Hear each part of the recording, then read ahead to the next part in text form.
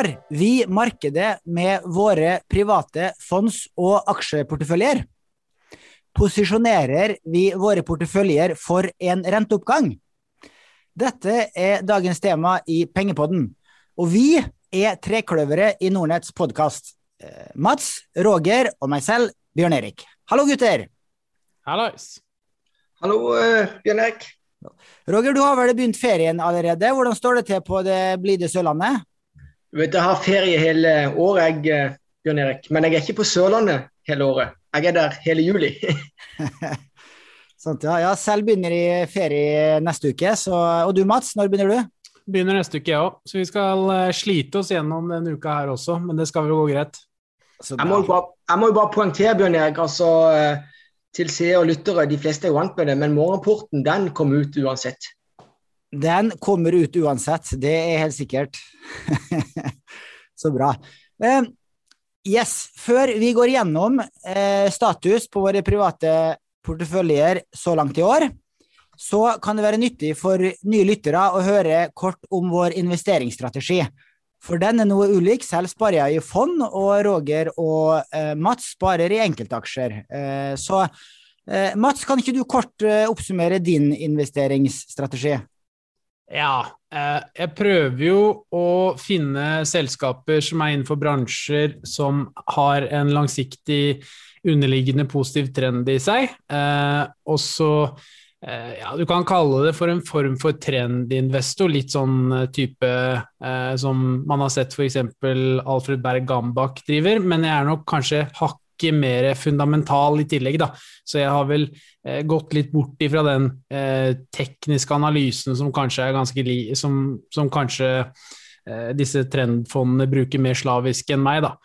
Men jeg går på selskaper som har en underliggende positiv trend fremover i tid, og så kikker jeg også på det fundamentale da, så kall meg en trendinvestor light da. Og selv så jo en langsiktig fondssparer. Jeg har en global aksjeportefølje. Målsettingen min å slå verdensindeksen på lang sikt.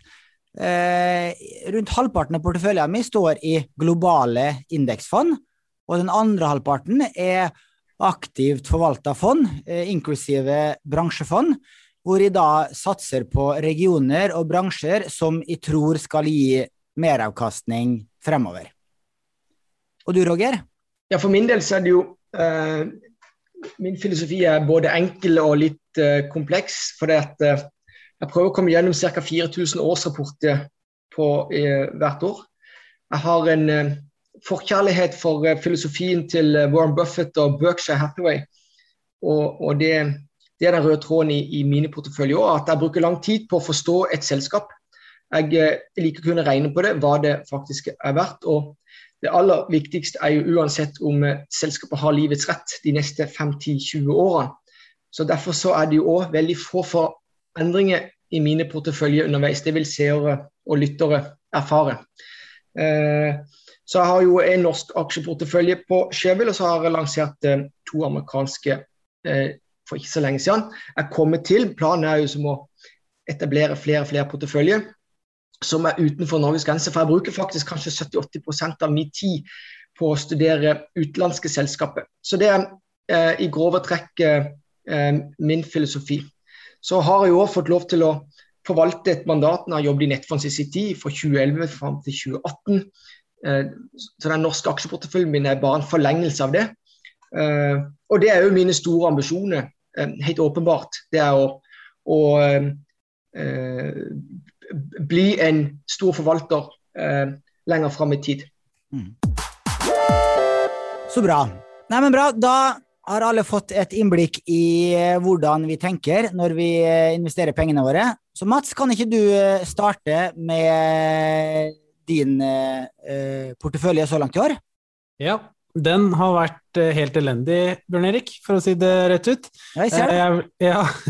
Jeg vil opp 2% hittil i år. Jeg var opp en 5-6%, men så har det falt litt, og mye av grunnen til det jo for at jeg medeier i Kahoot, som selv til tross for at jeg ned 20%, den største posisjonen, eller en av de største posisjonene i min portefølje. Ja, det har jo skjedd ekstremt mye i Kahoot. De hadde jo litt motvind i starten av 2021, da syklisk var kraftig på vei opp, og rentene steg litt. Da faller jo type vekstaksjer som Kahoot ganske mye. Og i det siste da, så har jo tidligere Cornerstone-investor Johan Haudemann Andresen solgt aksjer for rundt 900 millioner, tror jeg. Der toppsjef Eilert Tarnoa kjøpte aksjer for 55 millioner av de, og Softbank fylte vel på med 100 000 aksjer, som da fortsatt henholdsvis største og nest største aksjonær.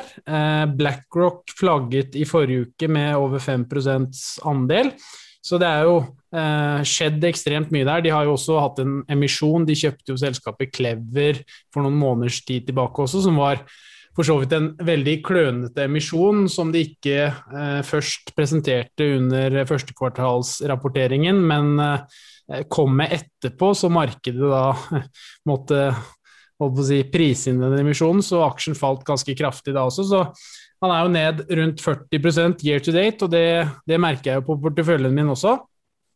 Et annet selskap som har falt ganske mye da, som jeg kanskje ikke helt skjønner, vel Betsson, som også rundt 10% av porteføljen min. Der har det jo vært mye regulatorisk motbør, litt utfordringer og så videre, men jeg ser jo litt positivt på andre og tredje kvartal fremover, fordi at du har jo store happenings nå der det mye betting, for eksempel EM, så kommer jo OL, og en del sluttspill i amerikanske idretter, så jeg tror den sportsboka deres kommer til å være ganske positiv. Ellers så har jeg jo karakterisert det som litt mer kjedelige aksjer, og de har gått ganske bra. Det jo da Swedish Match, dette snusselskapet, det har jo gått meget bra. Sparebanken Midt-Norge, det har jo vært kanskje den kjedeligste aksjen jeg har da, men den har jeg eid i mange herrens år, og den har jo også steget veldig godt i år, i takt med de fleste andre finansaksjer på Oslo Børs og internasjonalt. Så har jeg et logistikkeiendomsselskap som heter Saga Ax, som da driver med logistikkeiendom i forhold til netthandel og så videre. De har også gjort det meget bra, og så har jeg et par sånne småbett. Jeg solgte blant annet dette romfartsselskapet Virgin Galactic i går. Den var jo ned 60% fra jeg kjøpte den bare for noen måneders tid siden, og så var den opp 140% nå den siste måneden, så da solgte jeg faktisk ut på litt gevinst, altså det var helt sånn morsomt, sånn crazy bet, som ikke betydde noen ting for avkastningen min, for det var såpass lite. Og så i de siste ukene så har jeg da kjøpt et selskap som heter GNP Energy, som en fjordkraftkonkurrent egentlig på det å selge strøm, som også en liten posisjon, men det et illikvid selskap som går mye opp og ned hele tiden, da. Men de kommer i hvert fall med veldig gode tall i 2020, og jeg håper at de fortsetter å levere ganske gode tall inn i 2021, da. Så den aksjen kanskje et brukbart kjøp på dagens nivåer, men vi får se. Så det liksom kort og godt min portefølje så langt i 2021. Det har jo jeg begynte jo i fjor med en overvekt av sykliske aksjer som ikke var spesielt bra under koronakrisen. Da satt jeg jo nedsylta med shipping, olje og materialer, og så har jeg gradvis gjennom 2020 solgt unna en del av den sykliske eksponeringen. Men i 2021 så begynte jo syklisk å gå da, så det var jo, det viste seg jo ikke være veldig bra da. Men jeg solgte jo mitt kjære Panoro Energy i januar en gang til rundt 18 kroner aksjen, mens i dag så står den i 25 da, så det man har jo kanskje valgt litt feil da, men samtidig så jeg ikke sånn veldig nervøs på lang sikt heller, fordi en del av de selskapene jeg har nå sånne såkalte compoundere, som jeg har ganske tro på lang sikt. Da gjelder det spesielt Sagax, Swedish Match, Betsson og for så vidt også Kahoot, da, selv om kursutviklingen der har vært forferdelig så langt i år. Riktig. For hvis vi ser på 3-årsavkastningen din på Shareville, så den på rundt 24%, mens Oslo Børs har stikket 28%, så da du omtrent oppe på nivå med referanseindeksen din de 3 siste årene, så det jo greit å vite at på lang sikt så avkastningen akseptabel i hvert fall. Ja da, og så har jeg hatt halvannet veldig dårlig år nå, det skal sies. I år så har jeg 2%, Oslo Børs er vel opp en 16-17, litt på grunn av det jeg snakket om at jeg har undervekt syklisk, og så hadde jeg jo et ganske dårlig år i fjor også, da var jeg vel rundt regnet 0, så jeg har hatt halvannet år med ganske dårlig avkastning da, det skal sies. Men det sånn investorer opplever gjennom livet, at om det 1 år, eller 3 år, eller 5 år, hvor du får mindre avkastning, det har omtrent alle opplevd, så det greit å erfare det også. Det ikke noe kjekt, men det masse læring i det, og så gjelder jo da å huske, gjerne skrive ned hva man har gjort, hvorfor man gjorde det, slik at man lærer av sine feil, og det ikke alltid man har tatt feil heller, det jo en del flaks og uflaks inne i det gamet her også. Ja, det jo det. Så det klart, samtidig som at man må ta på seg de lange brillene, så det jo selvfølgelig, som du sier, kjipt da, men det positive jo at det går jo bare utover meg selv da, for det jo min egen private portefølje slikt sett, så det jo ikke noe det jo ikke noe portefølje for kundene på den måten, men hvis du tar utgangspunkt i Kahoot da, så burde jeg jo sikkert hatt en stopplås på det når jeg så at den aksjen begynte å falle. Jeg var jo ganske, som alle andre tror jeg, kraftig gevinst i starten av året når den hadde steget kanskje for mye, men så har den jo nå falt da og omtrent halvert seg på grunn av mye forskjellig, både internt i selskapet og ikke minst makroøkonomisk, men der har jeg på en måte tatt et lite valg, og det har jeg skrevet litt om på Shareville også, at jeg synes det et av de mer spennende selskapene på Oslo Børs i dag, og den muligheten de har fremover i forhold til den eksponentielle utviklingen innenfor e-læring og lignende da. Så da har jeg rett og slett bare valgt å sitte gjennom svingningene for jeg tror på at selskapet kan bli spennende etter hvert da. Det skjer for hva din holdning til stopplås? Bruker du det på enkelte posisjoner, men ikke på andre, eller bruker du konsekvent ikke? Jeg var veldig flink til å bruke det før, mens jeg merket også at jeg ble kall det uforholdsmessig ofte nokket også på dette her, så jeg har egentlig mer og mer gått over til mentale stopplåser, og så det en del caser som hvis jeg kjøper for eksempel dette GNP Energy da, som det vel omsatt en trikkebillett omtrent om dagen da, så det jo i sin natur så vil jo den kursen svinge ekstremt, så da har jeg mer mentale stopplåser, og så må man bestemme seg litt på forhånd da, og om jeg da selger ut 5% under det mentale nivået, fordi sånn ble det på grunn av praktiske markedet, så får det heller være da. Men jeg har mer og mer gått bort fra fysiske stopplåser og gått mer til mentale stopplåser, og det litt på grunn av at i mandatet vårt også, så har vi bindinger som gjør at vi må sitte litt lengre da, og jeg ikke så veldig interessert i bare å kjøpe og selge masse aksjer i løpet av en måned, og heller ha langsiktig tro på casene, da, så da går den stopplås-tankegangen litt mer bort, og det blir litt mer omhandlende på mentale stopplåser, da, for min egen del i hvert fall. Jeg kan skytte inn, Bjørn, gitt at vi snakker om stopplås, så kan vi jo kanskje ta runden hvilken filosofi vi andre også har til stopplås. For min del så opererer jeg aldri med stopplås, aldri hatt en stopplås i mitt liv. For meg handler om at jeg selv uten posisjon, hvis det skulle dukke opp noen fundamentale endringer i selskapet. Og da bruker jeg i utgangspunktet å bare bruke tid på et selskap en gang i året. Så det mitt utgangspunkt. Men det jo en tidkrevende prosess, det jo å lese seg opp og holde tritt med utviklingen av de ulike selskapene. Men det jeg kan si, det at for den som orker og gidder og har lyst til å gjøre det, så det jo fantastisk verden å leve i etter hvert.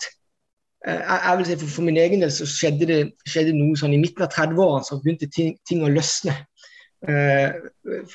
For mitt vedkommende, og da var det etter mange års hardt arbeid. Men derifra så har det nesten bare akselerert. Og det jo det vi alle her, både Bjørn Erik, Mats, og vi reklamerer jo for en ting, det jo å tilegne seg kunnskap. Så du, Mats, snakket jo om det å sitte med compoundere.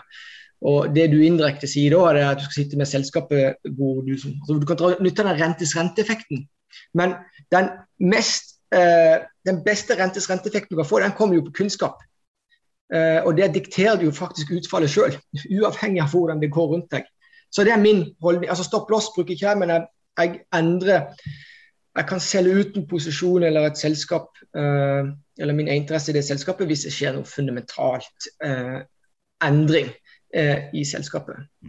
For min del så det jo ikke mulig å legge inn stopp-loss på verdipapirfond, altså på aksjefond, rentefond, kombifond, så det ikke mulig. Så da må man rett og slett følge med. Man kan slå på en kursalarm på Nordnets nettside, og sikkert også på den appen vår, hvor du kan da få et varsel, et push-varsel, hvis fondet ditt går over et visst nivå, eller under et visst nivå, så får du et varsel. Men hvis du handler ETF-er, altså børsnoterte fond, da kan du legge inn stopp-loss. Så det en viktig forskjell der. Selv så bruker ikke stopp-loss på ETF-er heller, men det jo noe man kan gjøre hvis man har volatile ETF-er i spisse bransjefond for eksempel, så kan det absolutt være noe å vurdere. Hvis jeg skal tillegge noe på den holdningen som jeg har, og det jo det mange som kjenner til disse ordtakene til Warren Buffett, og det ene jo det at han sier at prisen det du betaler, og verdien det du får. Sånn at, og jeg lever jo 100% til det, så når jeg ser en aksjekurs på skjermen, så det en pris, mens verdien noe helt annet. Så i utgangspunkt i den der Warren Buffett-tenkingen, så skal du sånn at når folk tar stopp-loss, så må du anta at han blir enda mer sulten på eventuelt å kjøpe. For vi må jo huske på det, Mats og Bjørn Erik og alle ser og lytter, det at i aksjemarkedet, så det jo rart, men i løpet av et år så må du nesten forvente at det faller både 10 og 15% hele indeksen. Og da det i utgangspunktet, det tidspunktet du ikke skal prøve å bli knocka ut på disse stoppene, men altså du skal prøve kanskje å være litt sterk psykisk, kanskje til å kjøpe mer aksjer. Du sa jo det innledningsvis, Mats, at du hadde blitt knocka ut. Så jeg vet ikke om du har erfaringer der, om du har blitt knocka ut fordi at hele markedet korrigerer, som det av og til gjør, eller om det har vært selskapsspesifikke ting som har gjort at du har blitt knocka ut. Ja, det har vært flere ting, men det jo også en egen kunst det å sette stopp-loss på riktige nivåer, da, fordi i dag så det så mye algoritmer i markedet som sitter og leser ordreboker hele tiden, og veldig ofte så setter man stopplåset på hele og halve tall, da. Så da ser man gjerne at hvis en kurs går ned til for eksempel 35 kroner eller 30 kroner, så har det en tendens da til å falle til rundt 28 for eksempel, fordi at det så mange som setter en del stopplåser på disse nivåene, og det vet jo disse algoritmene, så da ser man gjerne at aksjen går ned 1-2 kroner til ekstra i et nanosekund, og så det opp igjen da. Og det litt sånne type scenarioer jeg har vært utsatt for tidligere, så da på en måte man i hvert fall veldig bevisst på det da. Og så kom jeg på en kjapp ting, Roger, du nevnte sulten. Min største enkeltposisjon jo da Movi, da, oppdrettsselskap, og det har vært veldig bra, og det gjorde jeg veldig likt, som du snakket om, at når markedet falt ganske kraftig i fjor, så falt jo også Movi mye, så der begynte jeg å kjøpe aksjer på 150 spenn cirka, og har vel kjøpt opp mot 170 da, i dag står vel aksjen i 230 eller noe, så den har vært bra. Ja. Men når jeg snakker med enkelte forvaltere og spør om hvilken strategi de har i forhold til stopplås, så det noen som sier det at det avhenger litt av selskapet, at hvis det et verdiselskap som lett å regne på verdien, slik som Roger en ambassadør for, ta DNB og Equinor som 2 eksempler, da det ikke så stor uenighet om hva som fair value til slike solide, trauste selskaper, men har du et teknologiselskap som Kahoot for eksempel, veldig vanskelig å verdsette, som har inntjeningen sin langt frem i tid, og enorme vekstforventninger, Der det mer rasjonelt å sette en stopplås, fordi at det er ikke sikkert at det selskapet kommer opp til gamle høyder igjen. Er dere Absolutt enige i det ikke. resonemanget der? Ja, absolutt, absolutt. Og det er jo akkurat det der med verdsettelse også er jo en interessant ting. En del av de selskapene jeg har i hvert fall, da, de er ganske lette å verdsette. Da snakker jeg om Sparebank i Midt-Norge, jeg snakker om Swedish Match, til en viss grad også Betsson og Sagax, og så har du da type Kahoot som er vanskeligere, fordi man kan se på meglerhus, man kan regne selv, og så kan man finne en value basert på estimater fram i tid som kan variere med sikkert 100% oppover og omtrent 100% ned også. Det er jo et ekstremt stort mulighetsrom da, men i forhold til Kahoot der, så synes jo jeg at selskapet er veldig spennende og har jobbet meget bra i lang tid nå, så jeg er villig til å gi de sjansen litt fram i tid, selv om jeg er i tap da.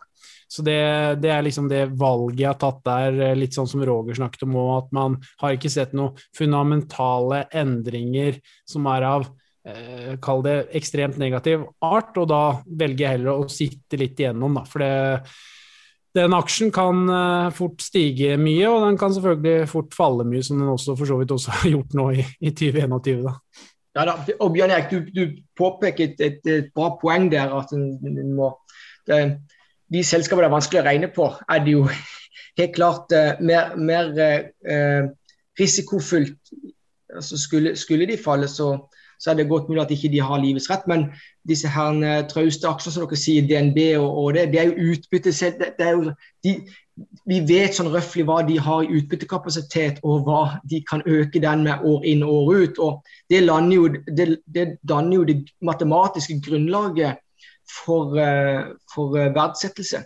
Men jeg har lyst til å bare skyte inn der, Mats, altså, det er mange av våre kunder som er investert i Kahoot, og et populært selskap, og alle har en relasjon til det på et eller annet vis. Da vil jeg bare prøve å komme med et par sånne enkle synspunkter. Så gitt at jeg snakker mye under dette, så kan jeg heller redusere snakken rundt min egen portefølje. Men det som er greia med Kahoot, det at de aller fleste har brukt denne her Kahoot sin quiz-tjeneste for mange år tilbake og bruker den dag i dag. Det er viktig å huske på det. Det er nødvendigvis ingen sammenheng med at du liker et produkt og at det er en god investering. Så bare ha det i bakhodet. Så for å forstå om et selskap er en god investering, så må du sette deg inn i hva er det de gjør i dag, og hvilke muligheter har de for å vokse økonomisk lønnsomt i fremtiden. I dag er det sånn at Kahoot, de har startet i den enden som ikke jeg liker at selskapet skal starte. De starter med å tilby noe gratis. Og da skaper du deg et veldig stort kundegrunnlag, selvfølgelig, men når du starter med gratisprodukter, og så skal få de kundene til å plutselig betale for det, det er historisk en kompleks vei å gå.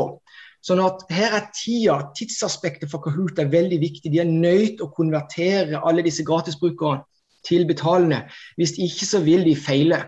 Det er min sånn, bare få de i det Buffett-sporet, hvordan de tenker på de ulike selskapene.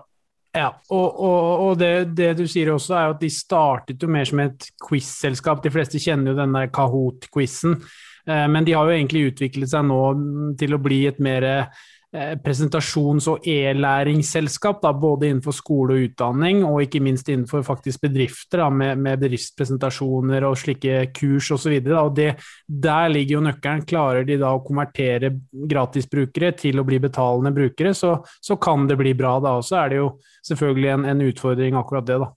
Ja, men bare for å forstå det, at det er et selskap da typisk gjør, og det er jo det en ledelse må gjøre, og det er det at når det er eufori eller god stemning til aksjekursen, og det er vel viten at det er ikke noen inntjening bak det, så bruker de aksjekursen som betalingsmiddel for å kjøpe opp andre selskaper. Og da er spørsmålet, da er det to spørsmål. Det ene er det at hva er det du kjøper opp? Har det samme forretningsmodell? Er det faktisk inntjening i det selskapet?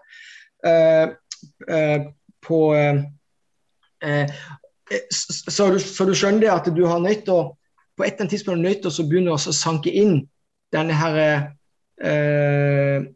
inntjeningen. Men det som er positive med Kahoot, er at de har jo som veldig sterke, solide eiere. Er det ikke både Microsoft, det er Disney, og så har de jo fått inn dette her investeringsfond nå som største eier. Sånn at det ligger som, for meg ligger litt mer i sånn kortene at dette her blir kjøpt opp. Det blir inkludert enten hos Microsoft eller hos Disney i en eller annen fasong. Men jeg tror ikke det er ikke plankekjøring å dra den forretningsmodellen rett hjem, altså. Nei, det tror jeg. Absolutt ikke. Og apropos det med oppkjøp, Roger, så gikk det en form for konkurrent på New York-børsen her i forrige uke som var priset til $1,67 milliarder, som heter Go Student, og du kan jo gjette hvem som er største eier i det selskapet også. Det er jo SoftBank, så det er klart, det er jo interessant da, å se sånne typer synergier.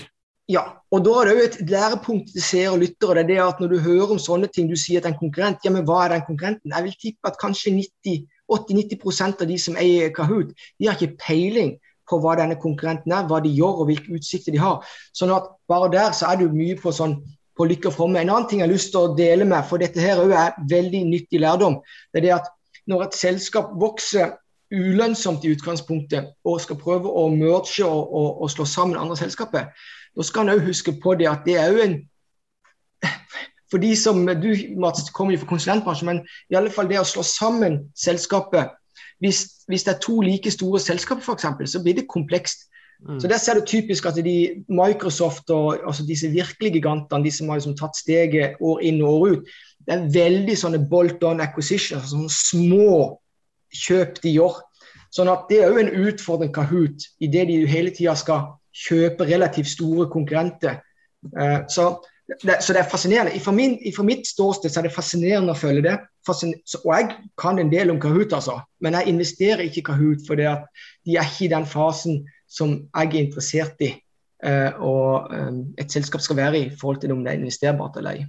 Nei. Det er som du sier, det med oppkjøp, det er jo graden av det, sånn som Apple og Microsoft og alle disse her, Accenture for så vidt også kjøper jo veldig små selskaper som bare ganske naturlig blir integrert i den store sfæren, mens hvis du går på et mye større selskap i forhold til deg selv, da, så blir det jo ikke minst dyrt, og så er det jo det kulturelle som er vanskelig, og det kommer alltid noen problemer med at vi gjør det sånn her, det bør vi også gjøre i det nye selskapet, men det er ikke lov da, så det er jo mye sånne type ting som man ikke ser nødvendigvis i aksjekursen, men som man ser internt da.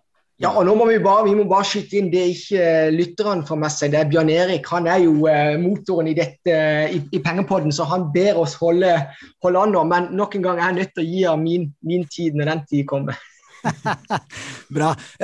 Før, da skal vi til min fondsportefølje, men bare nevne det, som de som følger Mats på Shareville ser jo at han har to fond i porteføljen sin også.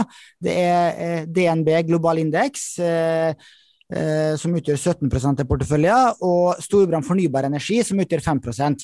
Og det globale indeksfondet har gjort det bra i år, det er opp rundt 12%, mens Storebrand Fornybar Energi er ned rundt 8%. Ja, og bare for å ta det kjapt også, jeg har solgt halvparten av det i løpet av året også, for det har jo ikke gått spesielt bra, så det har ikke vært positivt for porteføljen min deler da. Det er sant, ja, men totalen på fondsporteføljen har ikke gjort vondt verre da, siden du har en større vekt i det globalfondet ditt enn i fornybarfondet, men ja da, så det var greit å ha med at det er med i disse totalavkastningstallene som du leser opp. Ja.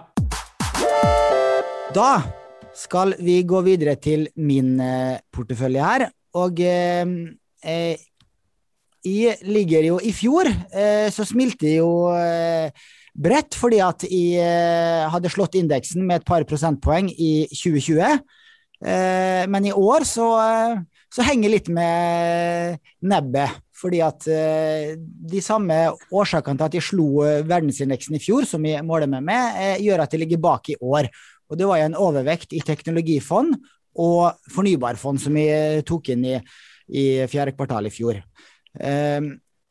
Og så langt i år så ligger jeg betydelig bak indeks. Jeg er på pluss 3% hittil i år, mens verdensindeksen ligger på 11-12% i pluss. Så det er jo veldig dårlig. Men hvis vi ser på siste 12 måneder, så ligger Shareville-porteføljen min betydelig foran verdensindeksen. Det ligger i 9 prosentpoeng foran, med en avkastning på 33%. Også på siste 3 årene så ligger de omtrent likt med verdensindeksen på 56%. Så det er akseptabelt hvis vi ser det på litt lengre sikt. Jeg vil jo prøve å slå verdensindeksen litt, siden jeg bruker mye tid på den halvparten av porteføljen min da, som aktiv, så vil jeg jo gjerne slå verdensindeksen, eller så kunne jeg jo like gjerne ha suttet med et globalt indeksfond og brukt tida mi på helt andre ting. Og det har jeg jo sagt flere ganger før, at det enkleste er ofte det beste, vil jeg påstå da, som spareøkonom og langsiktig fondsparer. Du kommer veldig langt med å eie et globalt indeksfond. Da har du gjort det meste riktig. Og hvis du i tillegg da sparer i en månedlig spareavtale, slik at du kjøper fondsandeler både når kursene er høye og når kursene er lave, da har du gjort det meste riktig. Og så hvis du da er mer interessert, sånn som vi her så kan du da ta en andel av porteføljen din og prøve å slå referanseindeksen din, om den er Oslo Børs eller verdensindeksen, og så lærer du masse av det.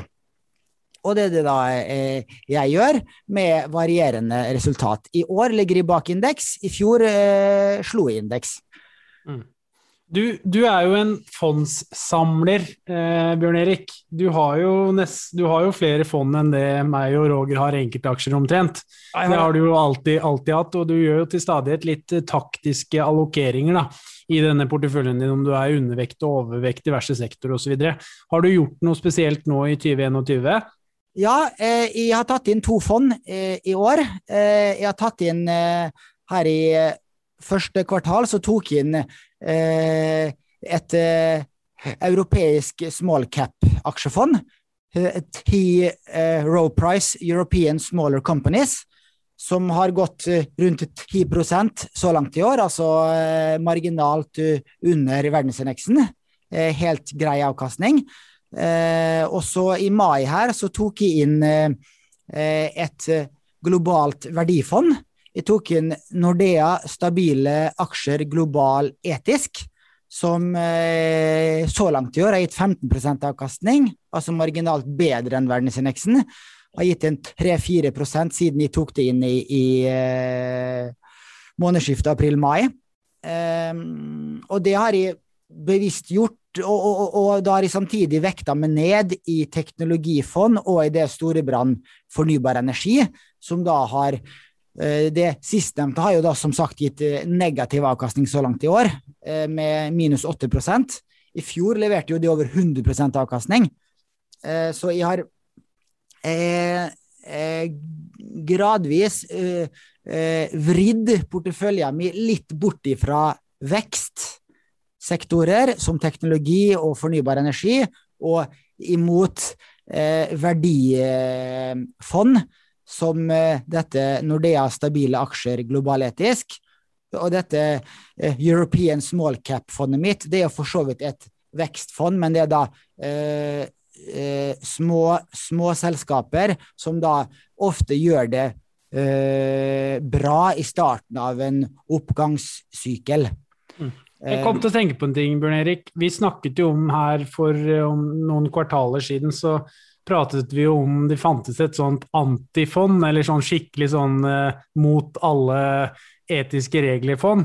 Har du sett noe på de fondene der i løpet av året? For de må jo ha gått ganske bra, de som inneholder da våpen, olje og alt annet som ikke er etisk. Da. Det er jo en del av de bransjene har jo gått ganske bra, for å si det mildt, i 2021. Så det er jo sikkert vært fond som har gjort det bedre enn indeks, vil jeg tro.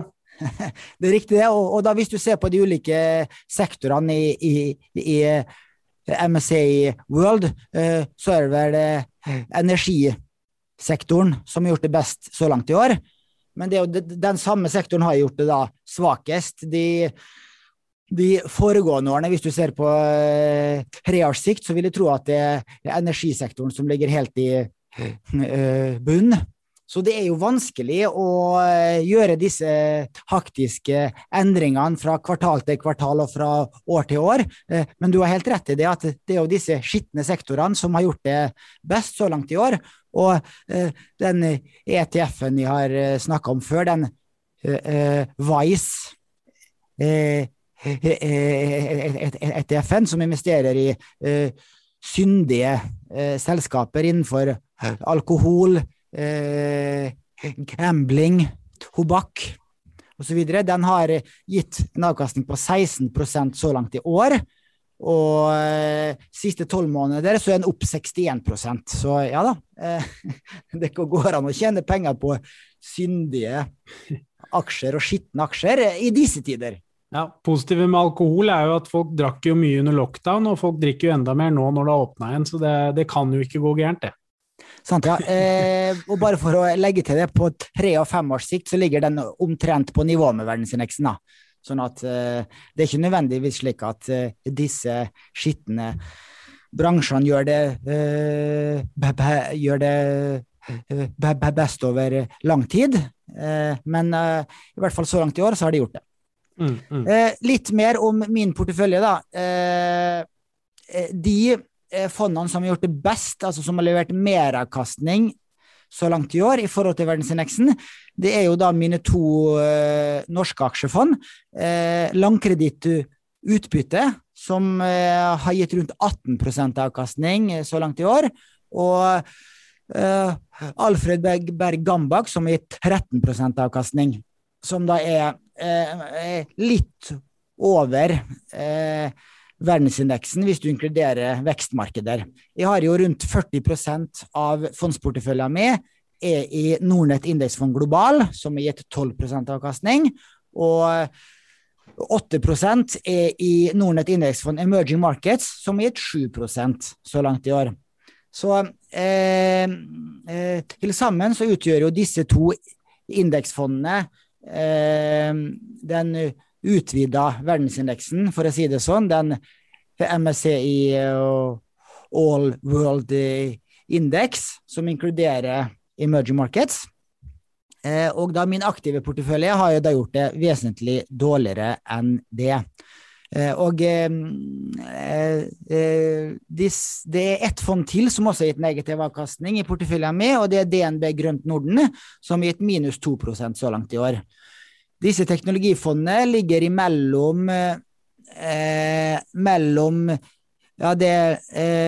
BlackRock World Technology ligger på 6% pluss, og BlackRock Next Generation Technology ligger på 7% pluss, og så har du den VanEck Videogaming, en e-sport ETF-en min, som ligger på pluss 8% i år. Så det ikke helt natta på de teknologifondene. De siste 3 måneder så har de ligget, hvis jeg husker riktig, har de slått verdensindeksen de siste 3 måneder, fordi at den rotasjonen fra vekst til verdi, den stoppet litt opp her i april måned, fordi at langrenta sluttet å stige i USA.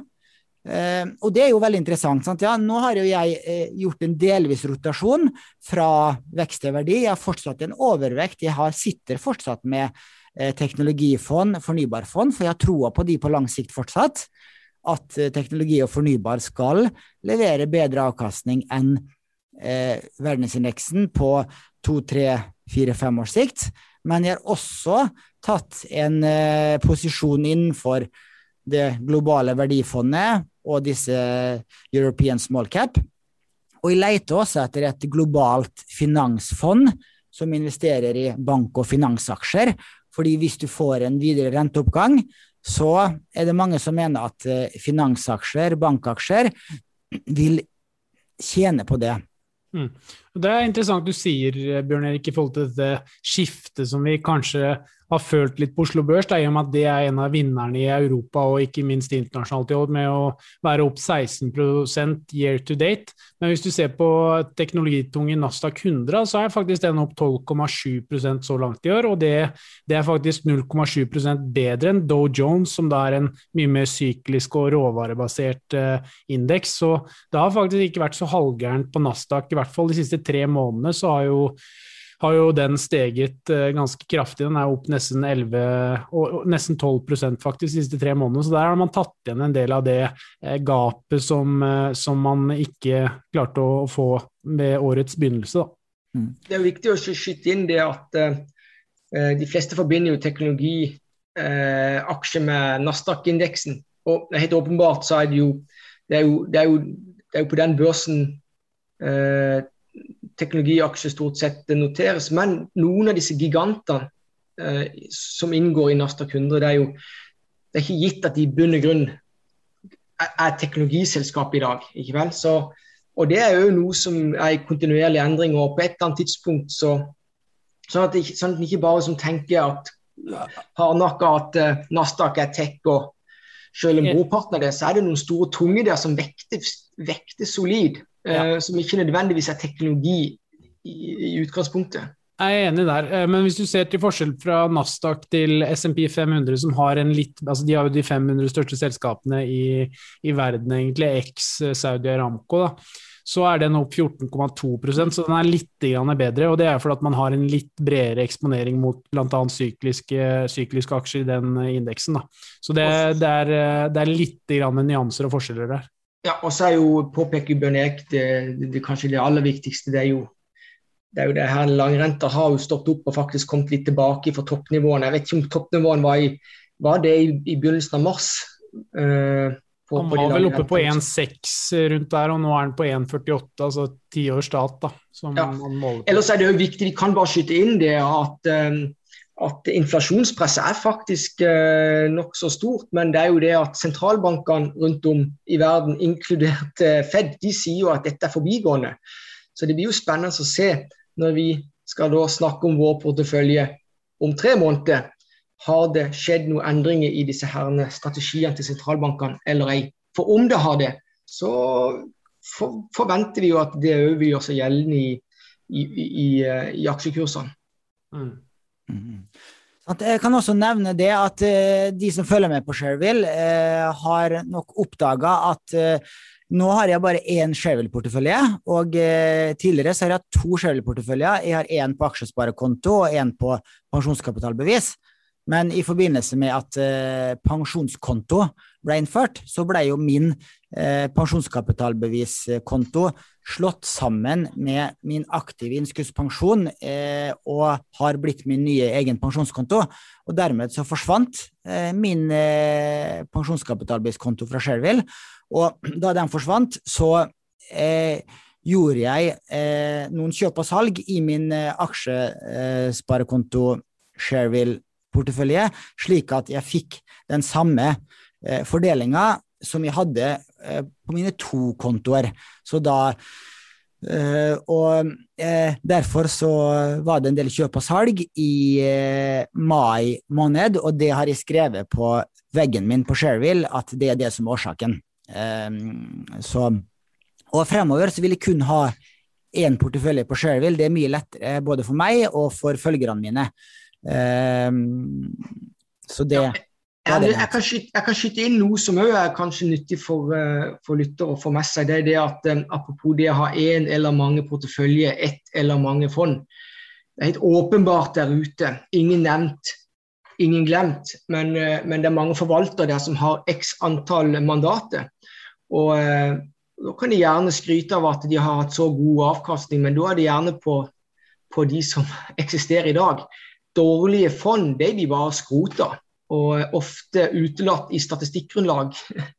Og det noe som jeg synes ikke noen ting om, men det skal bare være bevisst for der ute, for de som skal velge fond. Det mange forvaltere ute, de har gjerne både 10, 20, 30 og kanskje 40 fond, og fordelen med det det at du kan reklamere for noe som alltid går bra, og så kan du i det skjulte bare droppe eller legge ned eller smelte sammen to, sant? Jeg sier ikke at det det du gjør, Bjørn Erik, men bare i denne situasjonen hvor du det faktisk det et problem, vil jeg påstå. Ja, det det absolutt, og det ser du i disse undersøkelsene om langsiktig avkastning i fond også. Den survivalship biasen som du har i de tallene, den det viktig å påpeke for akademikere som gjør slike undersøkelser av fondenes langsiktige avkastning. Når det sagt, så det regler for hvilke, altså hvis du skal legge ned et fond og videreføre historikken eller ikke, og hvis du skal fusjonere sammen to fond da, det var det som mest riktig å si, hvis du skal fusjonere to fond, så det regler for hvilke fond du får lov til å videreføre den avkastningshistorikken fra. Det ikke slik at forvalter bare kan velge det beste fondet. Det regler for det. Jeg tenker på en ting, DNB hadde vel et sånt offshore-fond som de la ned i fjor eller noe sånt nå. Det var jo litt dårlig timing. Ja, sant, det hadde jo sikkert gått veldig bra i år. Det har det, vet du. Det helt riktig. Så det var dårlig. Og Storebrand hadde også et teknologifond som de la ned på et veldig ugunstig tidspunkt. Og når det sagt da, denne pensjonskapitalbiskontoen min, det har jeg også skrevet på veggen min, den hadde noe bedre kortsiktig historikk, både 3 måneders historikk, 12 måneders historikk, men en dårligere langsiktig avkastning. Så på 2 og 3 år så var den kontoen dårligere enn min ASK-konto. Så totalen ganske lik da.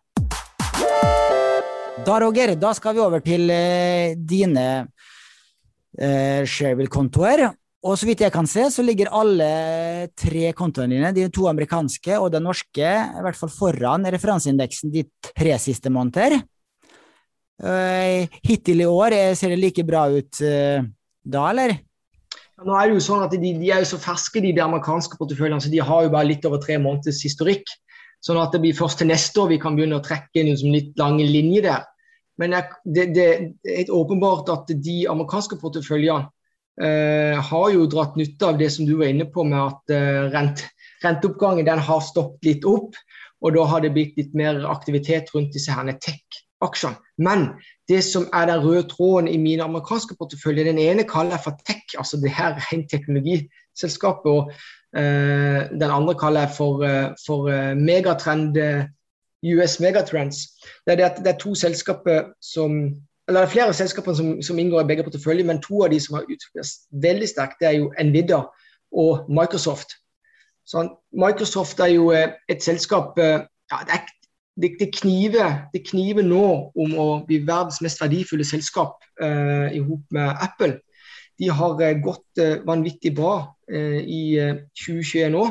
Apple har ikke det. Apple har stått på mer eller mindre på stedet hvil. Men det Microsoft fyrer på, det at de har investert enormt tungt innen gaming. Og det jo det ene av de sektorene som vi ofte snakker om, enten om det i Markedspuls, meg og deg, Mats, eller om det i Pengepodden eller i ulike settinger, det megatrend, altså gaming. Og Microsoft jo som det de fleste forbinder med Excel og Word og alt det der. Det som liksom hovedinnsiktskilde kommer fra cloud computing, men det som jeg interessert i med den Buffett-approachen, det å se på hvilken justeringer, endringer gjør det selskapene, jeg håper å si gradvis. Så for flere år siden så kunne du se hvilket fokus Microsoft plutselig har fått til gaming. Og nå de største investeringene de har gjort i senere tid knyttet til gaming. Og da forventer jeg at inntektene for gamingsektoren til Microsoft, det skal først bli veldig synlige, kanskje om 6, 7, 8 år fra i dag av. Og det noe som kanskje en del investorer klar over, og derfor så de interessert i å holde Microsoft lenge i så måte, for det jo det handler om. Det nytter ikke å få Microsoft-kursen opp, med mindre ikke de kan øke inntjeningen sin. Samme gjelder jo Apple også. Så det liksom det jeg vil trekke fram, uten å dvele for mye om det, det at ja, den tech-porteføljen i USA, den har gått rett over 21%, tror jeg det, siste 3 måneder, og så den megatrend-porteføljen har gått rundt 16%, siste 3 måneder. Og også den Nvidia jo et selskap som mange kjenner til. Jo, faktisk så det jo sånn at de nye kunder som kommer til Nordnet, og mange av de jo under 40 år, altså før i tida så gikk folk og investerte i norske aksjer. Men mange av de går rett til amerikanske børsene og handler aksjer. Så det mange av våre yngre lyttere som har god kunnskap eller kjennskap til de amerikanske selskapene. Og det synes jo jeg personlig veldig positivt, for universet stort, og det jo det handler om. Og hvis du gjennom Nordnet kan handle aksjer på USA, i Sverige, i Danmark, eller hvor det måtte være, så øker det jo egentlig bare sjansen din for å gjøre gode investeringer. Så det er veldig fordelaktig. Men i alle fall Nvidia, de profiterer jo på at gamingindustrien utvikler seg, og for de som er glad i mining og bitcoin, profiterer de for. Og for de som industrien som skal utvikle selvkjørende system eller biler, der er Nvidia involvert. Sånn at det er også både i min tech-portefølje og i min megatrend-portefølje. Og når vi snakker om megatrend, så tenker jeg at dette her er noe som jeg hadde ikke vært redd for å sitte pal med den porteføljen de neste 5-10 årene faktisk. Så det bare forteller litt om forvaltningsstilen min nå, og måten jeg angriper det å være investor. Og helt oppriktig, jeg har null følelse knyttet til dette, sånn at om aksjekursen faller, disse aksjene faller jo kraftig når det først snur, men da er det viktig, bli på hugget da, hvis du sitter i kvalitetsselskapet som faktisk har inntjening, bli på hugget, kjøp flere aksjer kontra å selge ut. Vi skal bare legge til noen korte linjer til den norske porteføljen. Det er en forlengelse av den porteføljen som er forvaltet i Netfonds i sin tid, fra 2011 frem til i dag.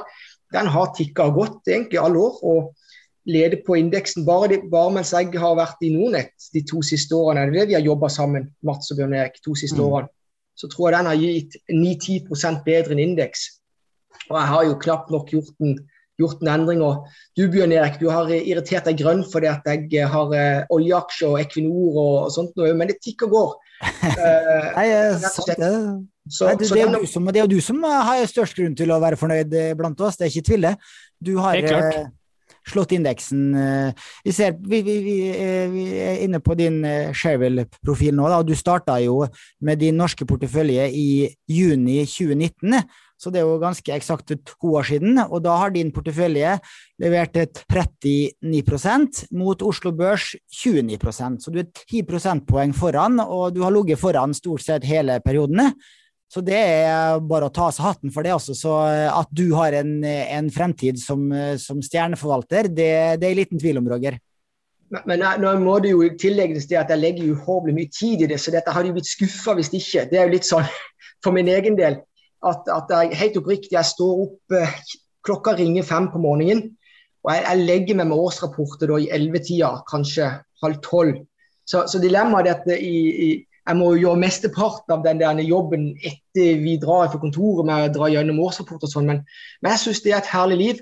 Det passer kanskje for 1-2% av verdens befolkning. At du må trives med det, for det handler om. Du må finne din stil. Det finnes så mange stiler som fungerer. Du må finne den stilen som passer ditt lynne, din personlighet.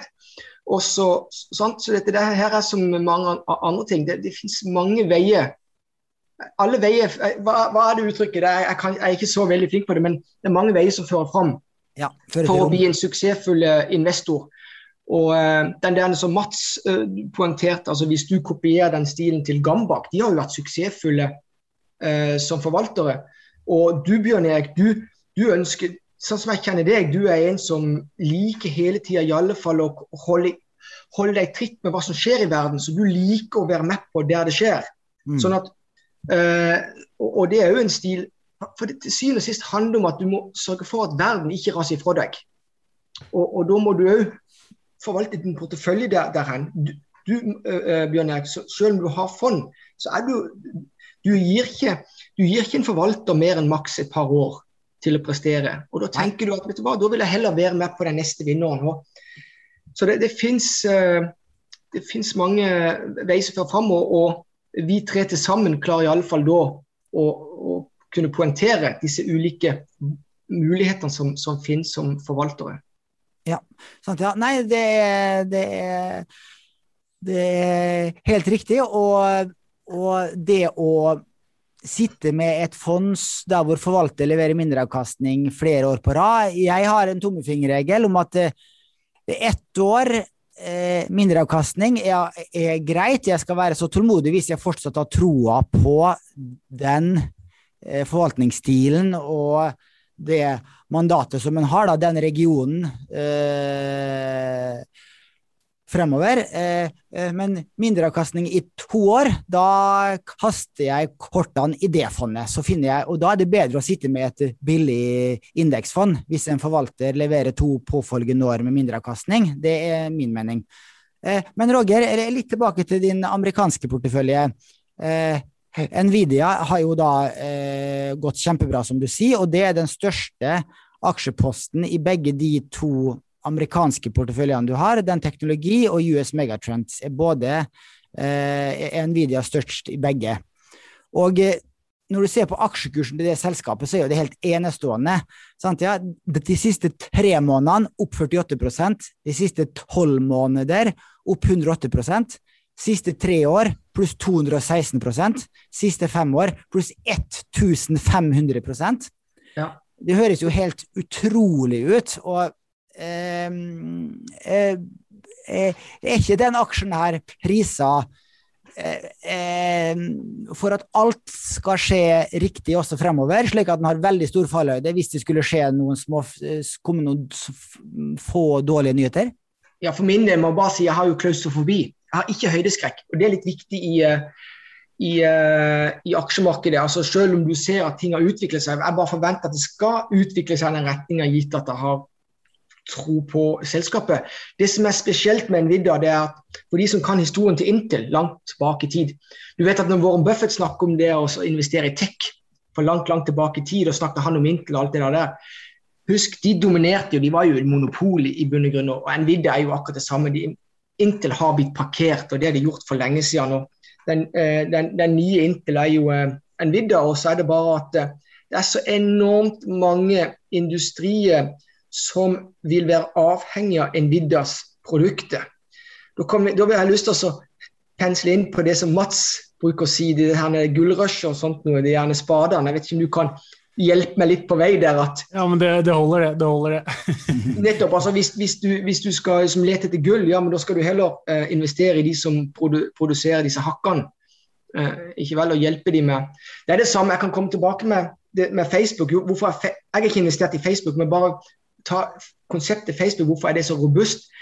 De tilbyr et produkt gratis, men det de gjør, de hjelper Gud og hver mann til å drive business, sånn at det bare vinn-vinn-relasjoner. Så når Facebook blir hakket på av konkurrenter, altså andre medier i bunn og grunn, altså de slår opp stort om, så det et kjempepluss for meg som analytiker å registrere at konkurrenter misliker Facebook. Så det jo sånn mitt hode fungerer, men i alle fall Nvidia akkurat samme situasjon, at uten Nvidia så råtner jækla mange industrier på rot, og det kommer de ikke til å gjøre. Men jeg synes Microsoft, jeg har jo sagt til deg, Bjørn Erik, i disse 2 årene vi har jobbet, altså vi snakker om gaming, både meg og deg har tro på gaming, så spør jeg alltid disse herne gaming-ETF-ene som du har investert i, har de Microsoft i seg?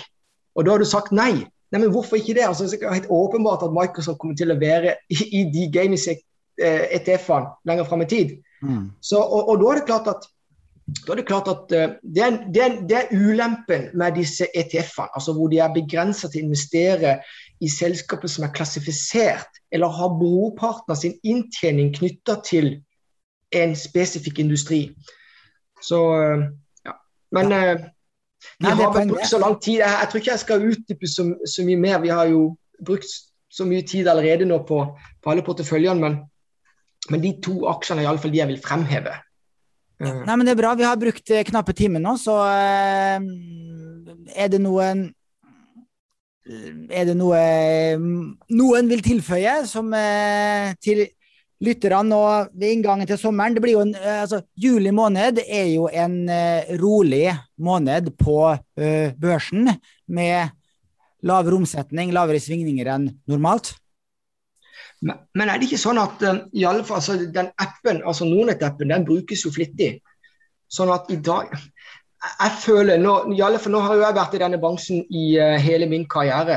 Jeg mener at når vi var tilbake i 2006-2007, da var det gjerne det at du fikk de nedturene når folk tror på hytta og sånt noe. Men jeg tror søren meg det bit vi skal ut nå.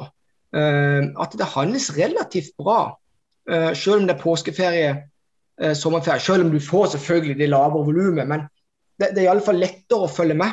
å kunne gjøre investeringer. For jeg vil jo tippe at mange jo diskuterer børs og finans og aksjeinvesteringer når de på ferie, i lag med familie. Og, ja, det kan jo bare si for min egen, jeg har jo veldig stor familie, men nå jo i bunn og grunn, alle jo involvert i sparing. I noen, jeg kan si det at de fleste i min familie, de sparer jo både pensjon og fast i disse indeksfondene våre.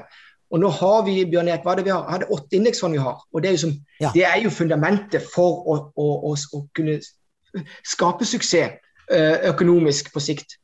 Og da det noen råder på vei inn i sommerferien. Hvis du ikke har lastet ned Nordnet-appen allerede, gjør det, så kan du følge litt med. Og hvis du har noen, og hvis du ikke vil følge med, og hvis du har noen sånne jojo-aksjer som du utrygg på hvor vil gå fremover, så kan det være en fordel å kanskje selge de og enten sitte med kontanter gjennom sommeren, eller sitte i noen tryggere aksjer som du vet har en varig verdi. Det I hvert fall et råd jeg liker å gi hvis noen spør meg om man bør gjøre tilpasninger før en sommerferie hvis man vil legge bort telefonen og aksjekurser om sommeren, eller hva? Ja, eller bruke stopplås da, som vi snakket om tidligere. Det også jo en idé der. Men litt tilbake igjen, nå skal jeg ikke snakke for mye om stopplås, men en annen ting som litt negativt med stopplås for eksempel hvis du setter stopplåsen på 19 kroner, og så børsen ferdig, og så kommer selskapet med en melding, da, som for eksempel det som skjedde med Harmony Chain I dag, så åpner den aksjen ned 50%, så det ikke den stopplåsen reell lengre da. Så det også jo noe viktig å huske på, at selv om du relativt trygg med en stopplås, så kan det skje eksterne hendelser I selskapet som gjør at den stopplåsen virker mot sin hensikt. Da. Så det også viktig å huske sånn I forhold til det med stopplås. Ja, for det som skjer at da faller den gjennom stopplås, og du får ikke solgt. Du kan velge en annen variant av stopplås, hvor du da får solgt på en lavere kurs enn det du angir som limit. Så det bør man sette seg litt inn I. Det finnes 2-3 forskjellige stopplåsvarianter. Ja, men hvis du har en del utrygge aksjer, så kan jo stopplås allikevel være en ordentlig greie sånn I forhold til hvis du da har planer om å ta helt 100% fri da. Men hverken noen av oss som sitter I dette kalde panelet tar vel helt fri når vi har disse Nordnet-appene og så videre, så man sitter jo og følger med I løpet av dagen uansett om man på stranda eller springer etter damene eller hva man enn gjør I ferien. Eller springer etter barna, sånn som Roger Ja, Bjørn Erik, kan vi avslutte med mantra til Buffett? Og det klart at når Buffett forsvinner, så har jo han sagt at kona, hun bør investere, eller skal investere alle sine likvide midler I S&P 500-indeks, altså I indeksen. Så han vil bare at vedkommende skal få med seg det verden gir av avkastning. Og det jo noe som du I tvil, så I alle fall det løsninger. Helt enig om det S&P 500 indeksfond, sånn som vi har I Nordnet indeksfond USA, eller om det verdensindeksen som jeg liker aller best, så begge deler veldig gode alternativer. Ja, og hvis jeg skulle vært en fondsinvestor, så mener jeg det at de nordiske landene, altså hvis vi bare tar Norge, Danmark, Sverige, Finland, der har du denne her verden I miniatyr, selskapene nærmere deg, du har litt relasjon til det, da vil du heller ikke trå feil, altså. Så bra. Med de fornuftige ordene så runder vi av. Så tusen takk til dere to, og tusen takk til alle som hørte på, og riktig god sommer til alle sammen. Riktig god sommer. God sommer.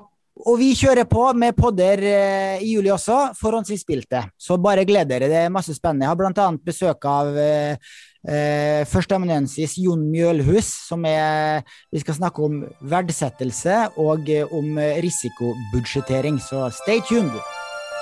Ha det! Ha det! Penger, penger, penger, penger, penger, penger, penger, penger, penger, penger.